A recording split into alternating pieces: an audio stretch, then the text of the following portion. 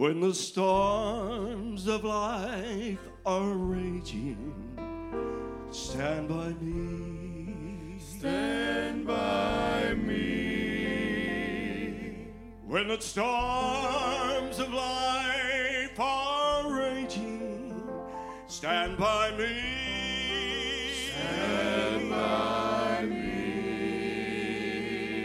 When the world is tossing me like a ship out on the sea, thou who rulest wind and water, stand by me. Stand by me. When I'm growing old and feeble, stand by me. Stand by me. When I'm growing old and feeble, stand by me. Stand by me. When I do the best I can and my friends misunderstand, thou who never lost a battle, stand by me. Stand by me. When the storms of life are raging, stand by me. Stand by me. When the storms of life are raging, praise God, stand by me. Stand by me. When the world is tossing me like a ship out on the sea, praise God, thou who rulest wind and water, stand by me. Stand by me.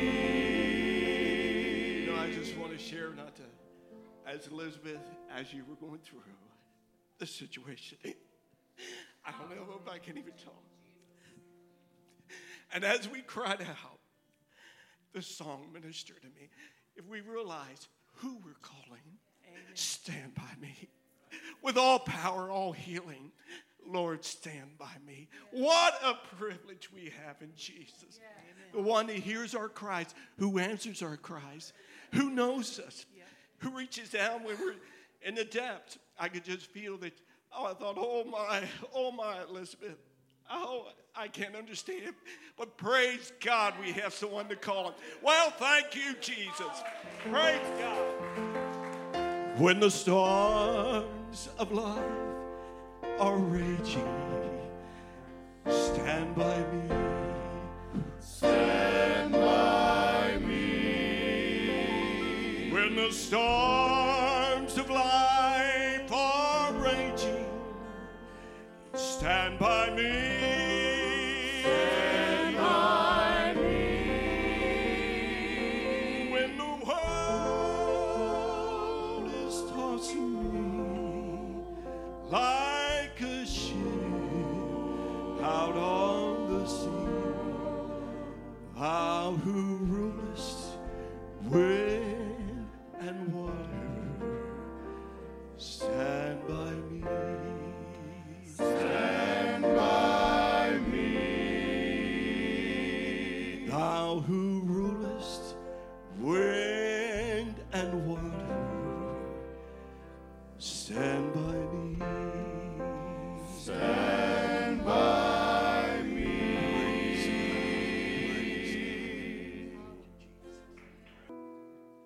Someday the stammering tongue, it will falter no more, and a grander, sweeter song I will sing. I'll join the ransom choir upon heaven's bright shore, forever to praise my King. And while the ages roll, I'll keep on praising Him, and my voice shall never tire or grow. Praise God. And my song shall never be praise the Lamb who died for me, and I'll sing it while ages shall roll. When 1,000,000 years have passed, and we're in that wonderful place, oh, and the song of praise has just begun. Oh, our joy, it'll never end. Praise God. Oh, while we look upon our Savior's face, Praise God. and the songs of praise will never, they'll never be done. Amen.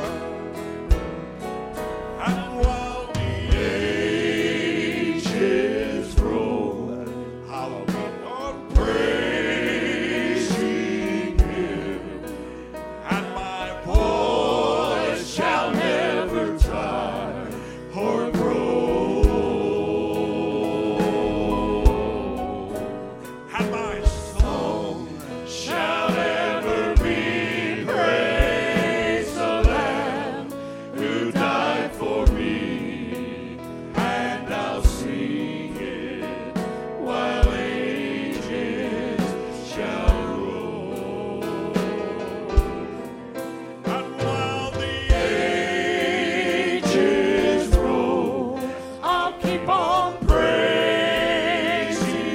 Him, and my voice shall never tire or grow.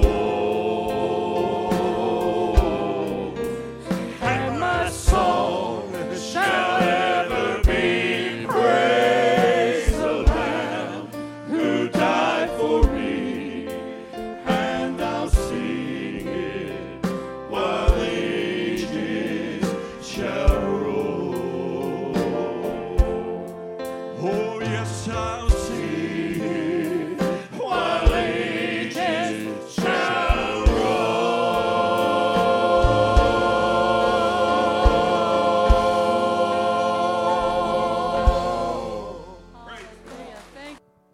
Worthy is the Lamb who was slain. Holy, holy is He.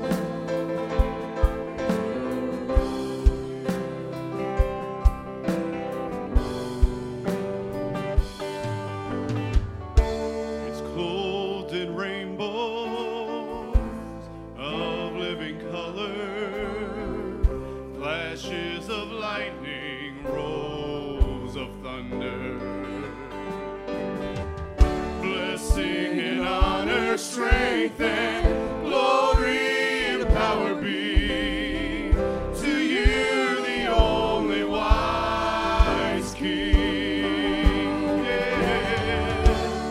Holy, holy, holy is the Lord God Almighty, who was and is to come. With all creation I sing praise to the King of Kings. You are my everything, and I will adore you.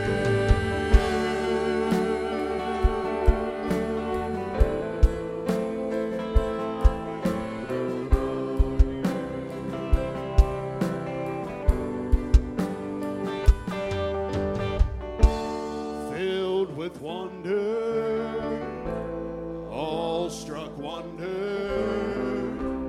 at the mention of his name. Jesus, your name is power, breath of living water, such a marvelous mystery.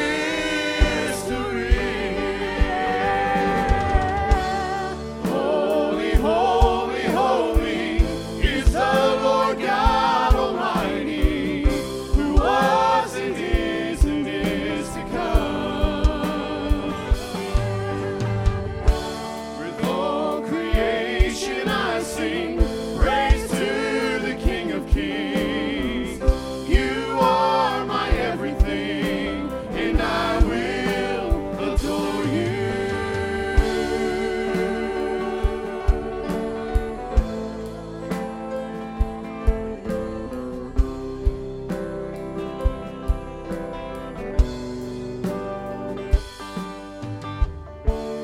Filled with wonder, awe-struck wonder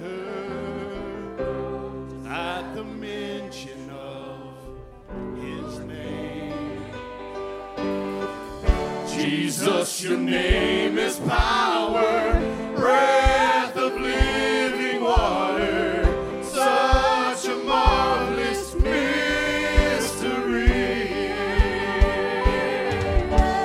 Holy, holy, holy is the Lord God Almighty, who was and is to come.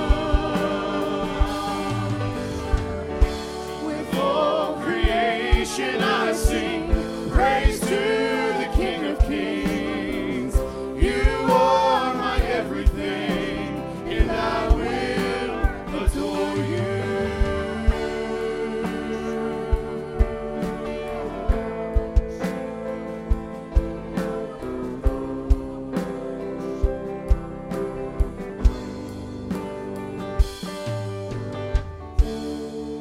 Worthy is the Lamb who was slain. Holy, holy is he. When he walks among us and all that he does, all of his mercy and all of his love, the pen of a writer could write every day, and even this world could never contain how I've been blessed. He's warmth in the winter, showers in spring, the laughters of summer and the changing of leaves. He's food on my table, a good place to sleep, clothes on my back and shoes on my feet. I have been blessed. Arms that will raise, a voice that can talk, hands that can raise, and legs that can walk, ears that can listen, eyes that can see. Oh, I've got to praise him as long as I breathe. Oh, I have been blessed. Oh, I have been blessed. God's so good to me. Precious are his thoughts of you and me. No way I could count them. There's not enough time. So I'll just thank him for being so kind. God has been good, so very good. Oh, I have been blessed. Father and mother nurtured and raised my sisters and brothers, and memories made our pastor to lead us this altar to pray. Stripes that can heal and the blood that can save. Oh, I have been blessed. Thank you, Jesus. We live in a country, it's the greatest on earth. Our flag stands for freedom and what it is worth. She stands in the harbor, Miss Liberty calls. All they gave some, but some gave it all, so we could be blessed. He's my shoulder to lean on when I am so down, the rock where he leads me when I'm overwhelmed, the place where he hides me under his wings. He's not just a song, but he's the reason I sing. Oh, I have been blessed. Oh, I have been blessed. God's so good to me. Precious are his thoughts of you and me. No way I could count them. There's not enough time. So I'll just thank him for being so kind. God has been good, so very good. I have been blessed. Oh, I have been blessed. God's so good to me. Precious are his thoughts of you and me. No way I could count them. There's not enough time. So I'll just thank him for being so kind. God has been good, so very good. I have been blessed. Oh, God has been good. He's been so very good. I have been blessed.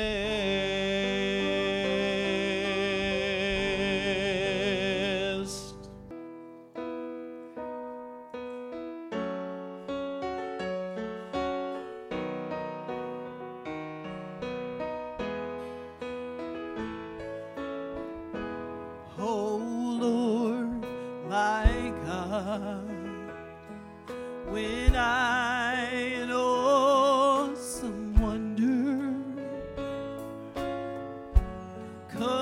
consider all the world thy hands has made, I see the stars, I hear the rolling thunder, thy power throughout the universe displayed. Then sings my soul, my Savior God.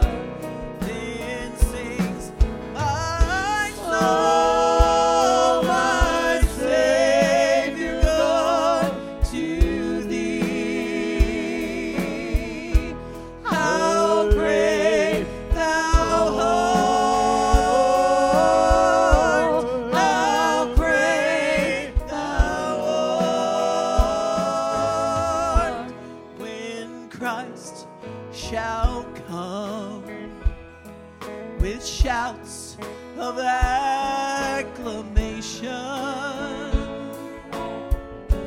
to take me home.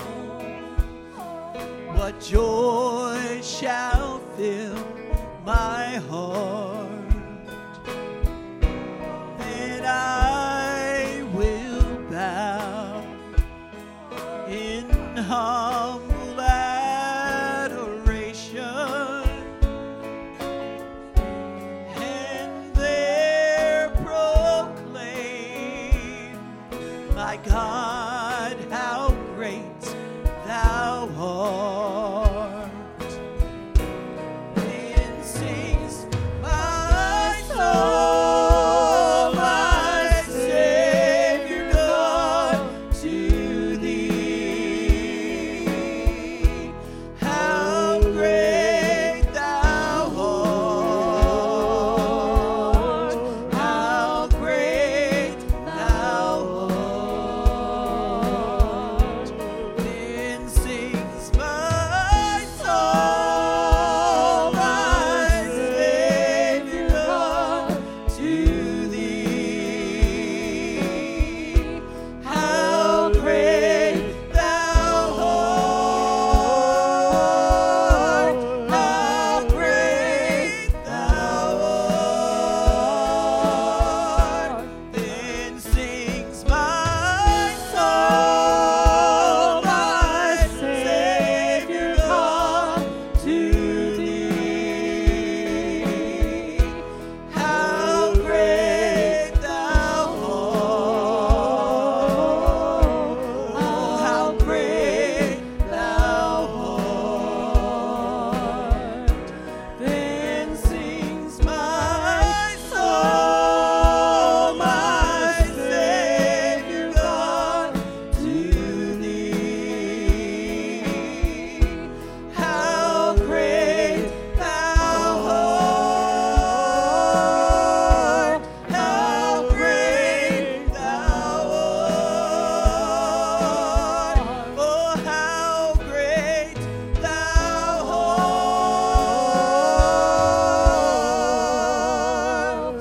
how great thou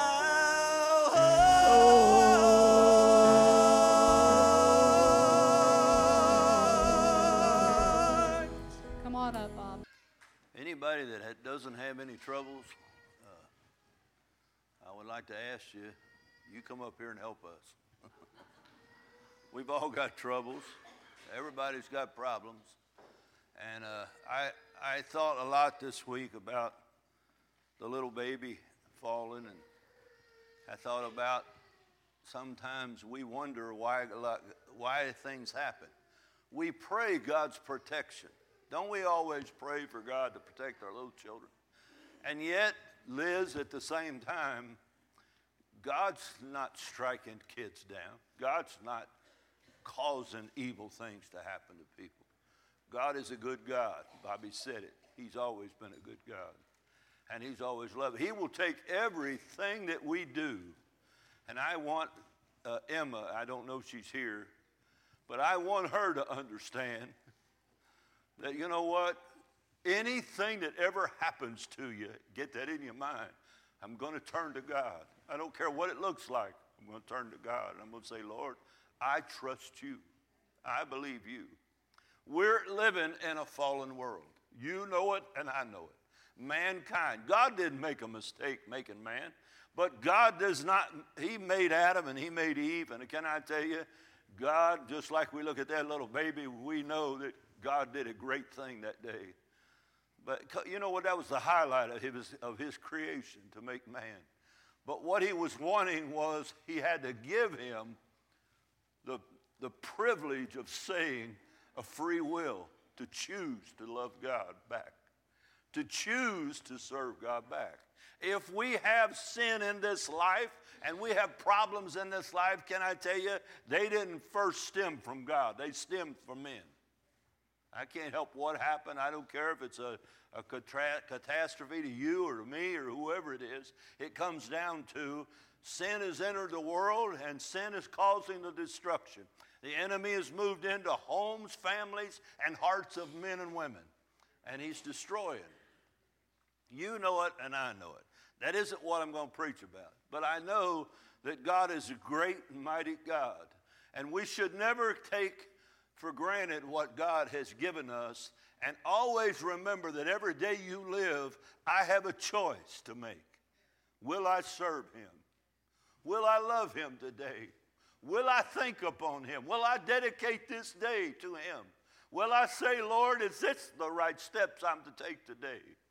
Because if you're not willing for God to say, don't step there, step this way, God can't talk to you if you're not willing to accept anything he says. If you've done made up your mind, I'm running my own life, I'll do it my way, and whatever God has to deal with me after that, that's whatever. Well, that ain't the way God's looking for a heart for him, a heart that loves him.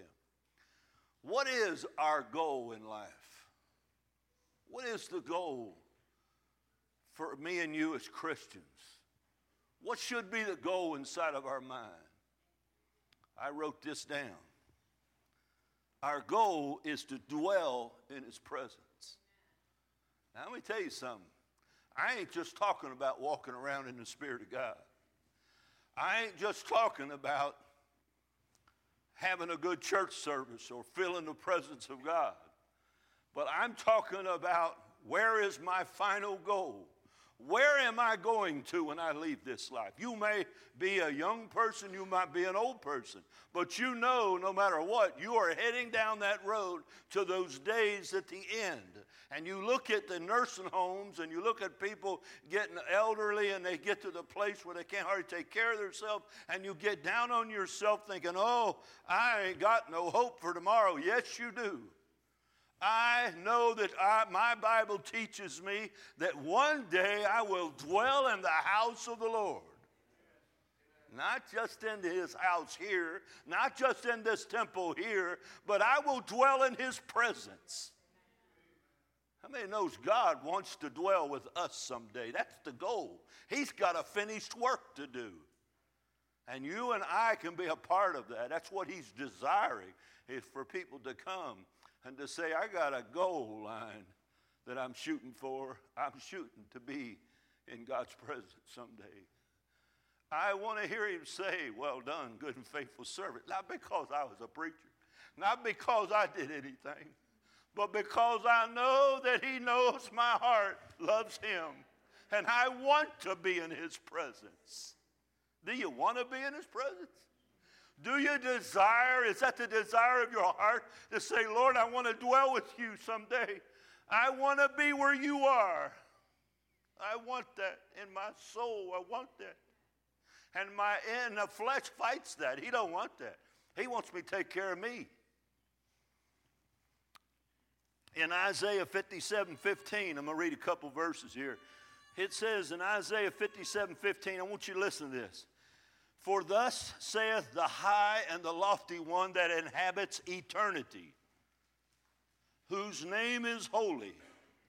I dwell, this is God speaking, I dwell in the high and the holy place with him also that is of a contrite and a humble spirit, to revive the spirit of the humble and to revive the heart of the contrite ones. Who are these contrite? Who are these humbled? Who are these people? Are you one of those that are contrite and humbled? Because I'm going to tell you something other. The Bible says he's dwelling with those people. Not you good people. Not you that dress up nice. Not that you that look good. Not that you that accomplish a lot of things that you can put your name in the Trump Tower or somewhere up there and call your name Trump. You know what? That ain't going to get him nowhere with God. And I pray for him every day. But you know what? That's not going to rescue him. God says, I'm going to dwell with those of a contrite and a humble spirit. That means somebody that's broken. See, we are doomed when we are born to be a person that falls into sin. There's a thing inside of every one of us born with this nature of sin, and we're going to find ourselves sinning down the road. As bad as I hate to say it, Chrissy, little baby James is going to have to come to the place, to the fork in the road, where he chooses to say, I want to go with God. Because every one of us here, if you know Christ at all, you came to that fork in the road. And I can look, and I've said this before, you can look at Hollywood. You can look at all the people that has all the glory of the flesh. And I look at them and I think somewhere in their life, they came to a fork in the road.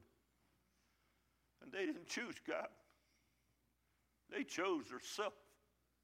They chose what the world was going to give them. They chose what the flesh was going to give them. I'm not putting nobody down. I want to be where he is, so I want to understand what he wants out of me. He wants me to be broken from myself. Self, get back in line. Self, quit looking at yourself all the time. Quit looking at you. It ain't about you, it's what I want you to do. I mean, here's what I'm saying. I want to be in them presence. I want to dwell with him. So I got to learn in life that somewhere down the road, I got to be a broken and a contrite person. A contrite person is someone that's crushed. They're broken. You ever been crushed? Have you ever had your heart broke?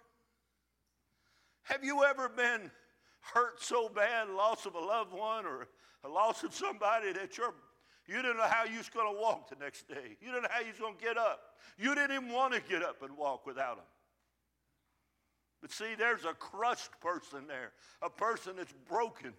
Well, you got to be broke from yourself, Lord.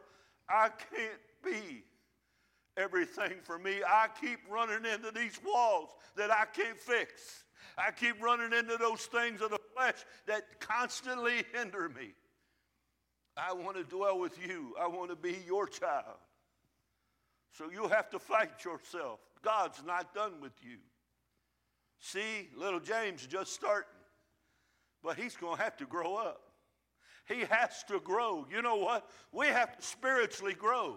You don't just grow when you just learn Bible. You can study the Bible and you can be an educated person and you can fill your brain with a whole lot of scripture. And you can quote it in almost every Bible study you're in and place that you get the opportunity to speak it. But can I tell you something? You need to learn to apply what he's saying to your heart, to you personally. Because, see, it'll correct you. If it can't correct you, you think you've already arrived. Then you're in trouble. Jesus came to do the work for us. We couldn't do. It says in Isaiah 61:1, one verse, the Spirit of the Lord, God is upon me. You remember Jesus quoted this. But he says, the Spirit of the Lord God is upon me because the Lord hath anointed me to preach the good tidings unto the meek. He has sent me to bind up the brokenhearted, to proclaim liberty to the captives and open up the prison to them that are bound. I don't know if you know it or not, but we're bound. If you don't know Christ, you're bound. And some of you that know Christ, that keep dabbling back into the old man, guess what? He's going to bind you back up again. You need freedom. You need freedom to serve him. You need to rise up every day and say, Lord, I'm your child. What do you want from me today? Where do you want me to go? Psalm 34:18, the Lord is nigh unto them that are of a broken heart, and he saves such that's of a contrite spirit. I wrote down brokenhearted means crushed by sorrow or grief. I wrote down a contrite spirit is the sense of guilt, sorrow for sin or wrong. If you're not sorry for the sin you're in, sometimes, I want you to hear this because I'm going to go there. Sometimes we're sorry, but we're only sorry it worked out wrong. We're only sorry we got caught.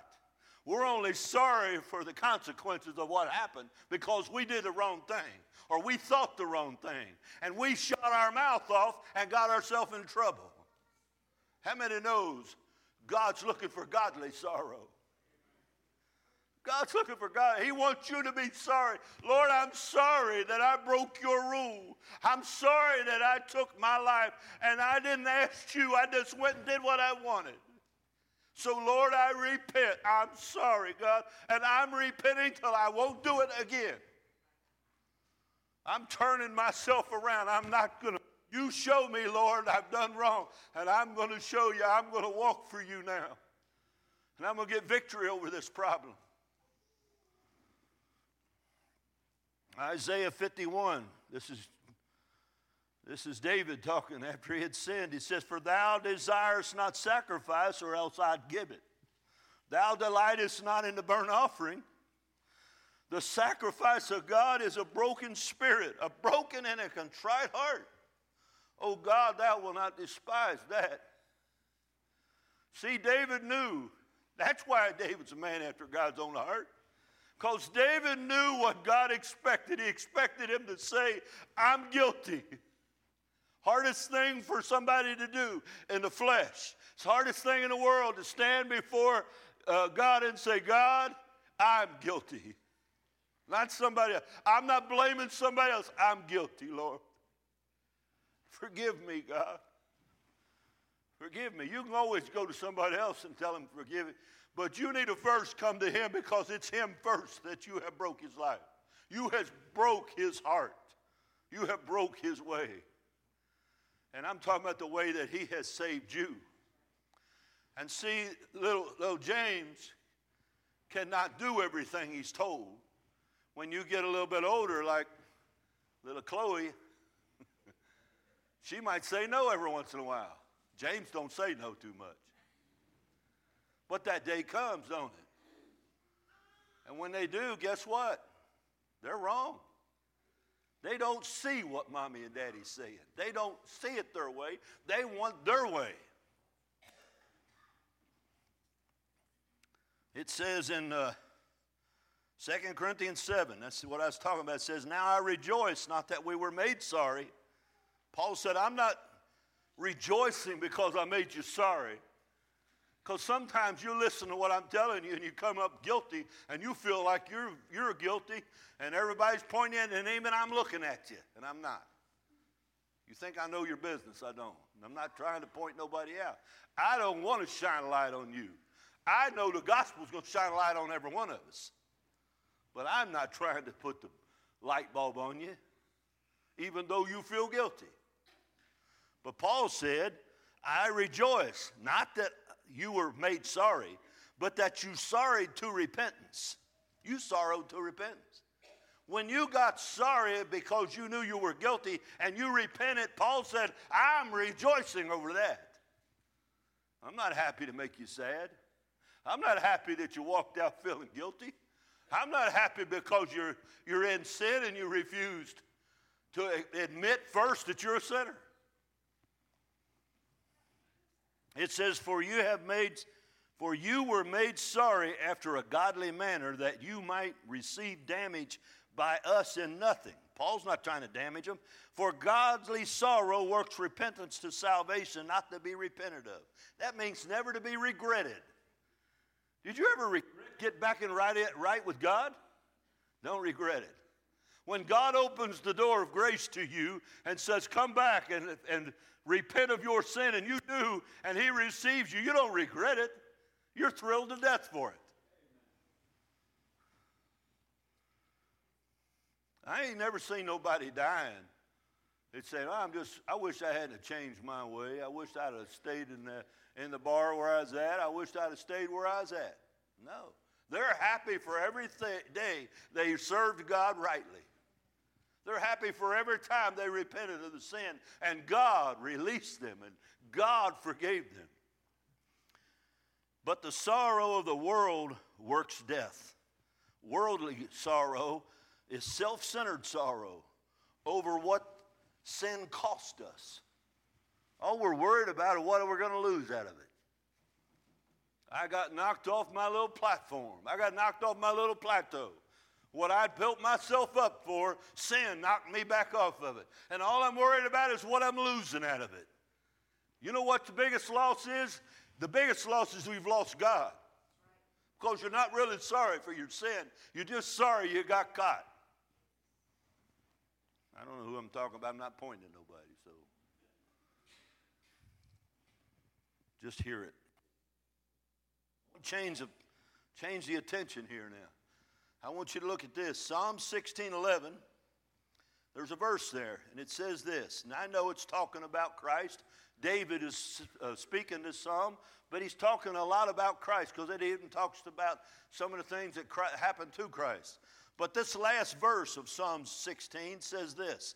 Thou wilt show me the path of life. In thy presence is fullness of joy. At thy right hand there are pleasures forevermore. Praise God. See, I know that when I'm forgiven, how many knows when I'm forgiven, when I'm back in right with God, I'm happy.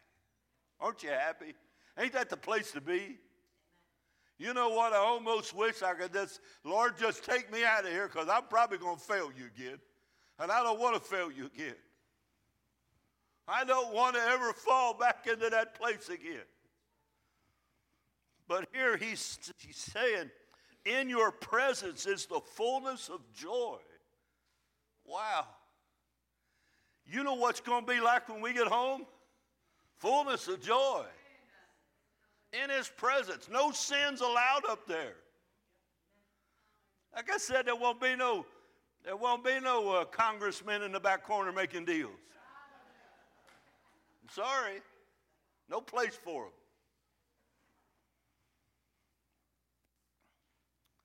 But it's also talking about he will show me the path of life. And at thy right hand are pleasures forevermore. See, it's hard to explain to the world because they look at me and you coming into the same church, talking about the same God, talking about the same Bible, talking about the same song sometimes. We worship over the same song. Sometimes we're jumping up and down. Sometimes we look like we're ready to cry. And sometimes we cry. And they almost look at the world, looks at you, and they don't understand. They think, get a life. Boy, you need to go out and find you something to do. And I tell you something, there's pleasure forevermore when you're in Christ. When you're in his arms, when you're in around his people and around the presence of God, there is pleasure forevermore. He not only heals you and revives you and restores you, but he's your blessing of tomorrow. Everything he wants to do in you, it's wrapped up into him.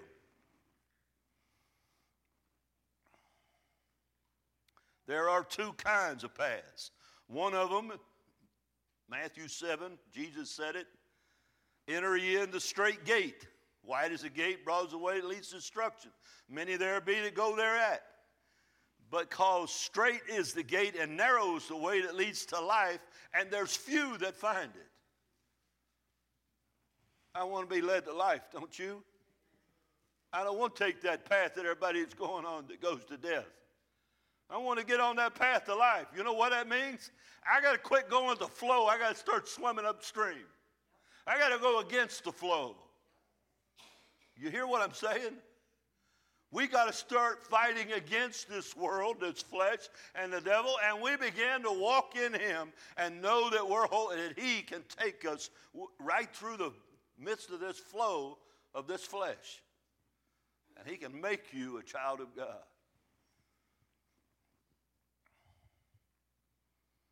In Psalms 31:19, he said, "Oh, how great is thy goodness, which thou hast laid up for them that fear thee, which thou hast wrought in them that trust in thee before the sons of men." Listen to this next verse.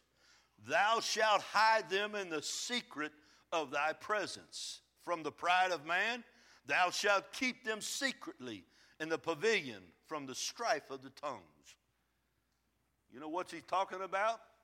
He's talking about keeping you while you're living. He ain't talking about just delivering you at home. He's talking about keep you while you're a child of God. Listen to me. My Lord can hide you. He will hide me. He will hide you if you want to be kept. But so many people, they're living for God one day in the church with their hand in the air, and 2 days later, they're out in the world doing everything the world wants to do. Why? They haven't made up their mind, Lord, you can keep me from those things. You have power to show me how to walk this walk in the midst of this world.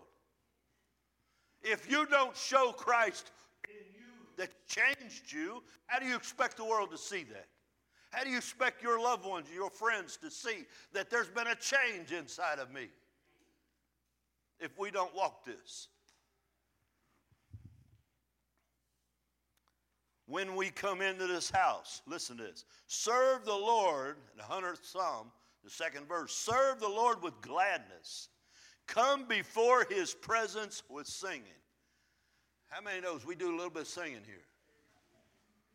And I'm glad we do. Because, see, I know sometimes the sound of the beauty of the hearts of people crying out in praise to God, it brings his presence into the room. The Holy Spirit is welcome to come into the room. He's been opened the door to. Come, Lord. Be a part of our worship. We want to worship you. We're not entertaining or serving somebody that way. We're serving you, Lord. And we want your presence to be welcome in the house. And let me tell you something. When the presence of God shows up, you learn stuff. You're growing then. See, I not only feel his presence in the singing, but we come to church looking for his presence. And I also come to the Bible study looking for him. I don't go to the Bible study looking to see how good Maria or my Sunday school teacher teaches. I'm looking to see what God has to say to me, looking for his presence. I want him to open up my eyes. Every one of us is in a walk with just us. I can't tell you what your problems are. God can tell you what your problems are. God knows everybody in this place and where you're at. But I don't know where you're at. You don't know where I'm at. But one thing I'm standing before God. And so are you. And as you stand before God, guess what? He knows the depths of your heart. He knows the sin that bothers you. He knows the things that are keeping you from, how do you say it, surrendering all to him. He knows what it is. And you're restraining God. You're not restraining yourself. You're restraining God. God wants to do a work in you. That's how we grow in his presence. Listen to David. After he had sinned, Psalm 51:11. Listen to what David said. He cried out to the Lord. After he had sinned, this man after God's own heart, I want you to hear what he says. He said in verse 11, cast me not away from thy presence, and take not thy Holy Spirit from me. I don't know about you, but if you come to a place where you've sinned, listen to me, get on your knees and cry out to him. You hear what I'm telling you? Don't go try to work it out. Don't go try to fix it on your own. You can't do it. Your words, your vocabulary won't fix it. But David knew that. See, he knew, I can't bring sacrifices to God. That ain't what he wants. But he said, I cast me not away from your presence, Lord. In his presence is joy beyond measure. In his presence. You can get in his presence in the middle of your car driving down the street. You can get in his presence in the middle of the night when everybody else is asleep. I have laid on my pillow and wept because what God was saying to my brain. Not because I was smart, not because I came out with some great thing. No, it's just he's speaking personal to me. And that thrilled my soul that my Lord loved me enough to show me something. It's in his presence is what I want you to hear.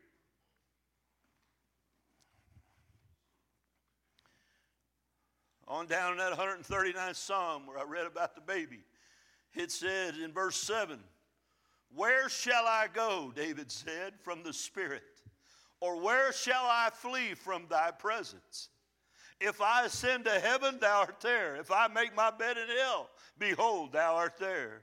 If I take the wings of the morning and dwell in the uttermost parts of the sea, even there shall thy hand lead me, and thy right hand shall hold me. Even there, when you love God, listen, it reminded me when I read that, because it says, if I take the wings of the morning, that means I just get up and I take off, like I said last week about sometimes you just want to head down 75, don't look back. But the real truth is, Jonah got right up and took off.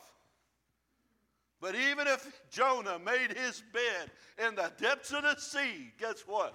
God knew where he was at. Don't you know God knows where you're at all times? You really can't run from him. You really can't get away. He knows all things.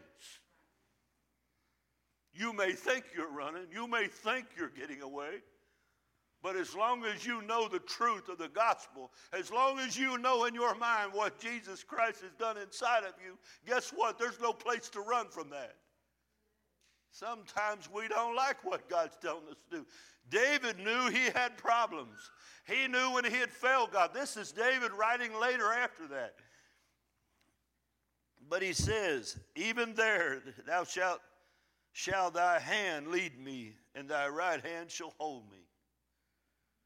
You can't really run. David knew I couldn't get away from God. I knew it was him, Bobby, that I broke his heart. David knew that. He could apologize to Uriah, but Uriah was dead. He couldn't apologize to Bathsheba. He couldn't apologize to nobody and make it right. But he had to apologize to God because he had broke God's law. And he knew where he was at. In Jeremiah 23:23, God said this, am I a God at hand, saith the Lord, and not a God afar off? More or less, is God just God today? Is he just your God for today? Is he your, how do you say, fix me up today, Lord, so I can go on my way? No, I want you to understand, he's your God for life. He says, am I a God at hand, saith the Lord, and not a God afar off? Can any hide himself in secret places that I shall not see him, saith the Lord? Do not I fill heaven and earth, saith the Lord? Doesn't God fill the whole earth? Did you know God is all present and knows all things? Boy, that's scary.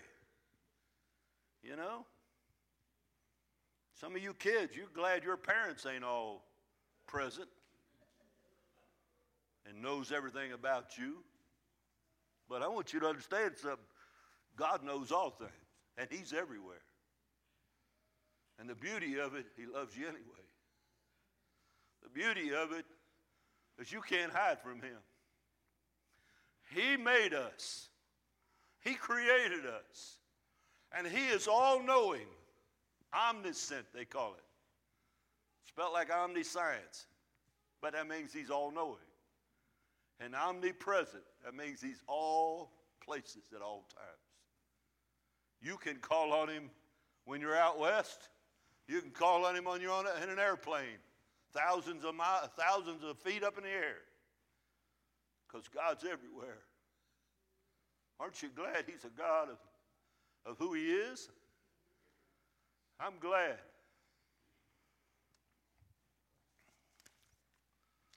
I'm going to change again.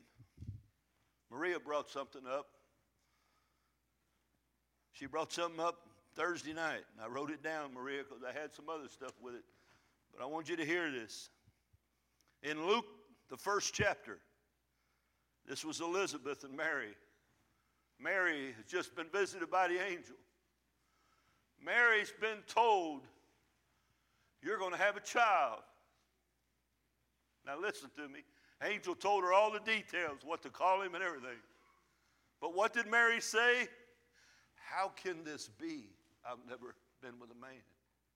How can this be? Now I want you to think about what I'm saying. She's saying, how can I have this man when I've never been with a man? How can this be? And she also said,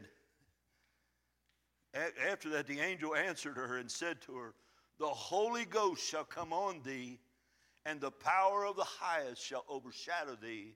Therefore also that holy thing which shall be born of thee shall be called the Son of God.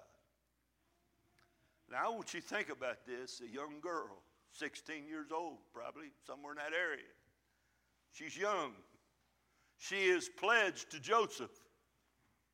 Joseph gets a visit by the angel in Matthew. She gets the visit in Luke. But I want you to hear something. She has came to her cousin. After she does this, she comes to her cousin Elizabeth, which is an older lady that's pregnant herself. First time she's ever had a child. But Mary makes the trip to go to see her. And when she gets there and the door opens and she comes to Zechariah's home and she comes into Elizabeth, Mary begins to do the salutation, they called it, which is what she's telling her story, Bill. She's telling Elizabeth what the angel said to her.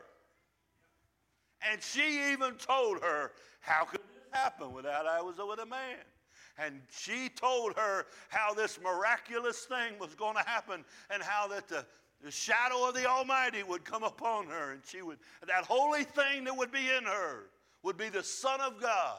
How many knows Zechariah and Elizabeth worked in the temple? They knew the law. They knew the words of God. And they knew that the Messiah was coming. And Mary comes and tells in Elizabeth's ears. Now, I want you to hear this. And as soon as Elizabeth heard it, she's pregnant herself. She's got her own first going on. She's an old lady that never had a child. She's got her own problems. But when young Mary comes and tells her the story, I want to tell you something. The baby inside, when it hit her ears, leaped inside of her. What was going on? The presence of God showed up. Listen to me. The presence of God will show up in your life. And when he does, he'll change things. He'll hit you with something and you'll just sit and cry because you know it was God that said it to you. It wasn't man. It wasn't my little brain that figured it out. No, it was God spoke to my heart. God spoke to Elizabeth and put a charge in her. And you know what she said in verse 40? She entered in, see, I ain't got that wrote down.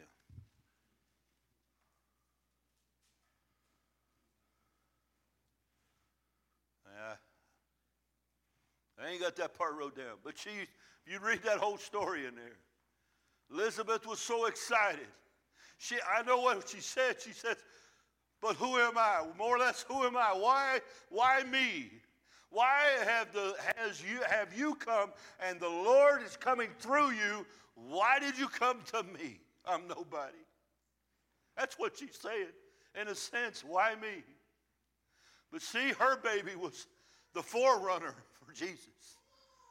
That's why. It wasn't just because they was cousins and they was having a little meeting, having a little gossip line. No. She come to tell her what was going on in her. She come to tell her an angel came to me and said these things to me.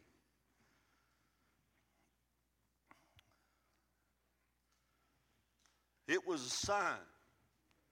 What was the sign? It was the sign of his first coming. The sign of Jesus' first coming. It's written in Isaiah 7:14. Behold, a virgin shall conceive and bear a son. How many knows? Elizabeth knew that. A virgin. The old saying, there's a virgin going to have a baby? I don't think so. Some of them just turned that off.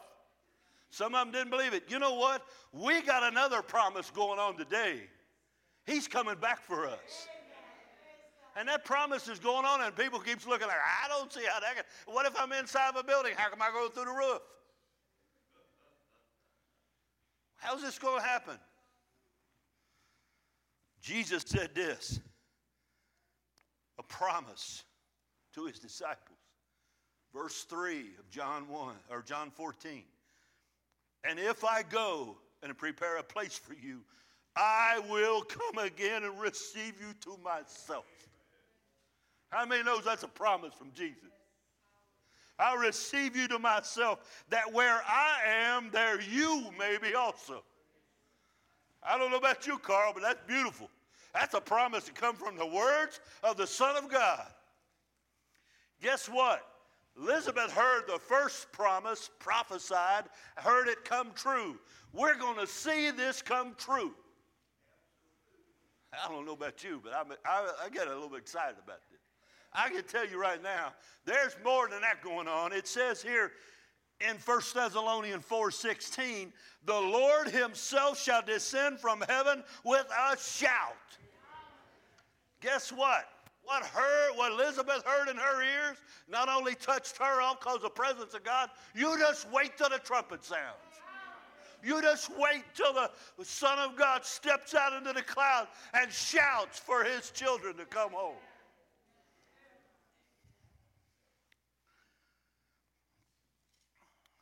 It says the Lord shall descend from heaven with a shout, with a voice of an archangel, with the trump of God. And the dead in Christ shall rise first, and we which are alive and remain shall be caught up together with them in the clouds to meet the Lord in the air. And so shall we ever be with the Lord. We don't have to ever separate from him ever again. That's a promise. Jesus' first coming, they've tried their best to stomp that story out. They can't do a thing with it. The Savior of the world came to save. 1 Corinthians 15:52 says this, in a moment, in a twinkling of an eye, at the last trump, the trumpet shall sound, and the dead shall be raised incorruptible, and we shall be changed. That's just another way. Paul's telling it another way to the Corinthians. But he's telling them, you're going to get an incorruptible body. You think Christians are nuts talking about going home? You think we're nuts to believe that? Guess what? When the presence of God comes out shouting, we will know that we have trusted the right one. Goodbye, old world. Goodbye, old devil. I'm through with you, and you're defeated again. We got a promise going on inside of us that we need to remind ourselves who it is that promised it and where it's going to end up. We're going to end up in his presence. Not because of what we've done. When John the Revelator, in the 4th chapter, when the first verse, I just want to read the first verse, it says, and after this I looked, John said, and behold, a door was open in heaven, and the first voice which I heard was as it were of a trumpet talking with me. Who's the trumpet talker? Jesus. He's called him up. Some believe this is talking about the church being caught up. Because see, once John, in the 4th chapter, goes to heaven, everything that he talks about, church is still in heaven. He's never told how they come back. Or John never, and it talks about the 4 and the 20 elders. That's probably talking about the church because they have crowns that they give. Listen to this. I'm almost done. Becky, come on back up. Revelation 4:8. It says, and the 4 beasts had each of them 6 wings about them, and they were all filled with eyes within. What's John talking about? He's talking about standing before the throne. How many knows John is in the presence of the throne of God? You remember Isaiah got to go to the throne of God? And you remember how Isaiah fell on his face and said, woe is me, I'm a man of unclean lips, and I live among a people of unclean lips. Well, John the Revelator was caught up to the throne of God. And it says here, the 4 beasts with the 6 wings about them and full of eyes, and rested not day and night, saying, holy, holy, holy, Lord God Almighty, which was, which is, and which is to come.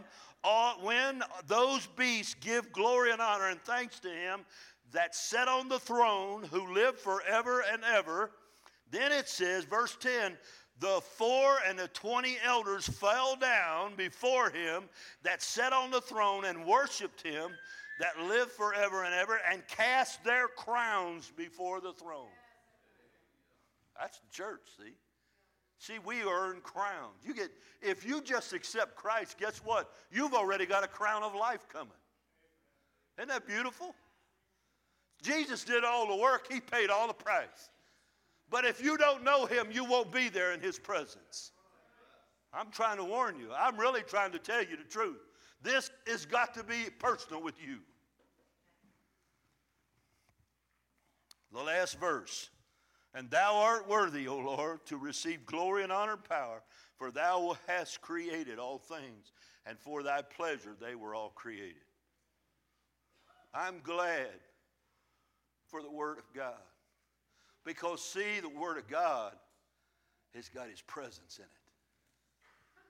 You start reading it, and all of a sudden, it begins to talk to you. Sometimes you can read some story. I've read the stories after story of the same story. I've read Jonah 100 times. But last week, I got talking about Jonah. I got all excited again. Why? Because it's alive. The whole story's alive. The Bible's alive. It's food for my soul. It feeds me.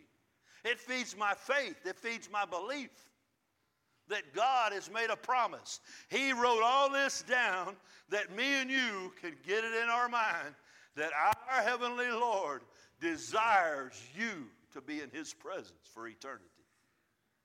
Praise God. He made a way for you and me. Don't tell me God don't care. Don't tell me God can't forgive. See, I got friends at work that used to tell me, oh, you don't want me to go to your church. The walls will fall down. Barry told me one time, Dave's friend, he said, you don't understand, I'm a black sheep. And I said, Barry, you don't understand, we're all black sheep. We're all black sheep to Christ. We're all have been in sin. And if we didn't have a Savior, we're lost. You can't pinpoint anything that Jesus didn't pay for already. He loves us. He's been reaching out to us. He's trying to prepare us to get ready to go home. I'm glad this ain't home. Ain't you glad? I'm glad, Liz, there's a presence of God.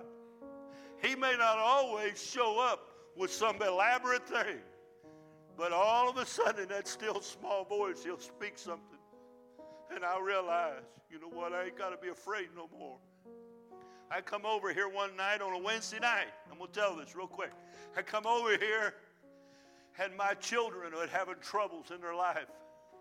And my wife was sitting home. She was sitting there petting this little black dog that neither one of us liked. She was crying like a baby. And I come over here, and I didn't want to tell nobody my problems. So I come up to the altar, and I begin to cry, and I begin to say, God, I'm sorry, Lord, I failed. I failed as a father. I failed my wife. I failed in all these areas, God. And you know what God's simply little voice said to me? It ain't over yet. That's all He said to me.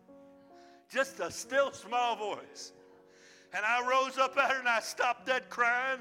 And I went home, and that's the first thing I said to my wife. God said, it ain't over yet. Praise God. And it wasn't over yet. See, we bury ourselves with our worries and our problems. God's got a plan. I praise God. He's not just a God of now. He's a God of tomorrow. He sees everything. Everybody stand, if you will. You need Jesus, you come. If you're already ready and you know you'll be in His presence, if He shows up, then you know what? Praise God, I'm right with you. I will rejoice until He shows up. But if you're not ready, you know it. And you need to make yourself ready. I don't know how long God will wait. They always kept saying, the Messiah is coming, the Messiah is coming. But when He come, they wasn't ready for Him. They couldn't receive Him. Who? That you mean that Jesus? That's a Mary and Joseph's kid. That ain't no Messiah. Can anything good come out of Nazareth? Everybody turned Him away. Don't turn away from Him calling you to His side. He wants to put his arms around you. Didn't you ever feel his arms around you and know that he was in the room and everything was going to be okay? Let me tell you something. That's what we need today. Let him do that in your heart. Do that in your life. You won't be perfect. That's okay. None of us are. But we're striving to make it home. We're waiting and looking and desiring. And I'm not listening to every prophecy that tells me, every prophet out there that says, oh, he's coming this day, he's coming out. I'm not looking at that, but I'm listening for the voice. I'm listening. You come if you need to pray. It's my desire to live for Jesus. It's my desire to live for Him. So often I fail, and I've caused Him shame.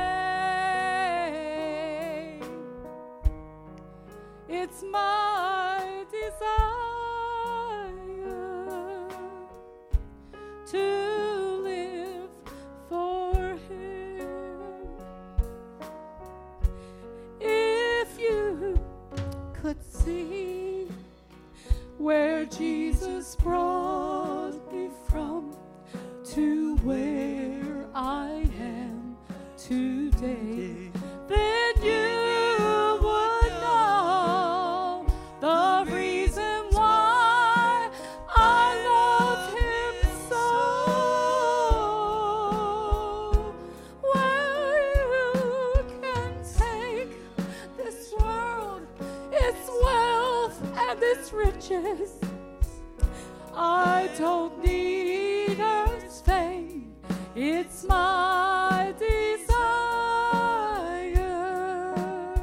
all to live for Him.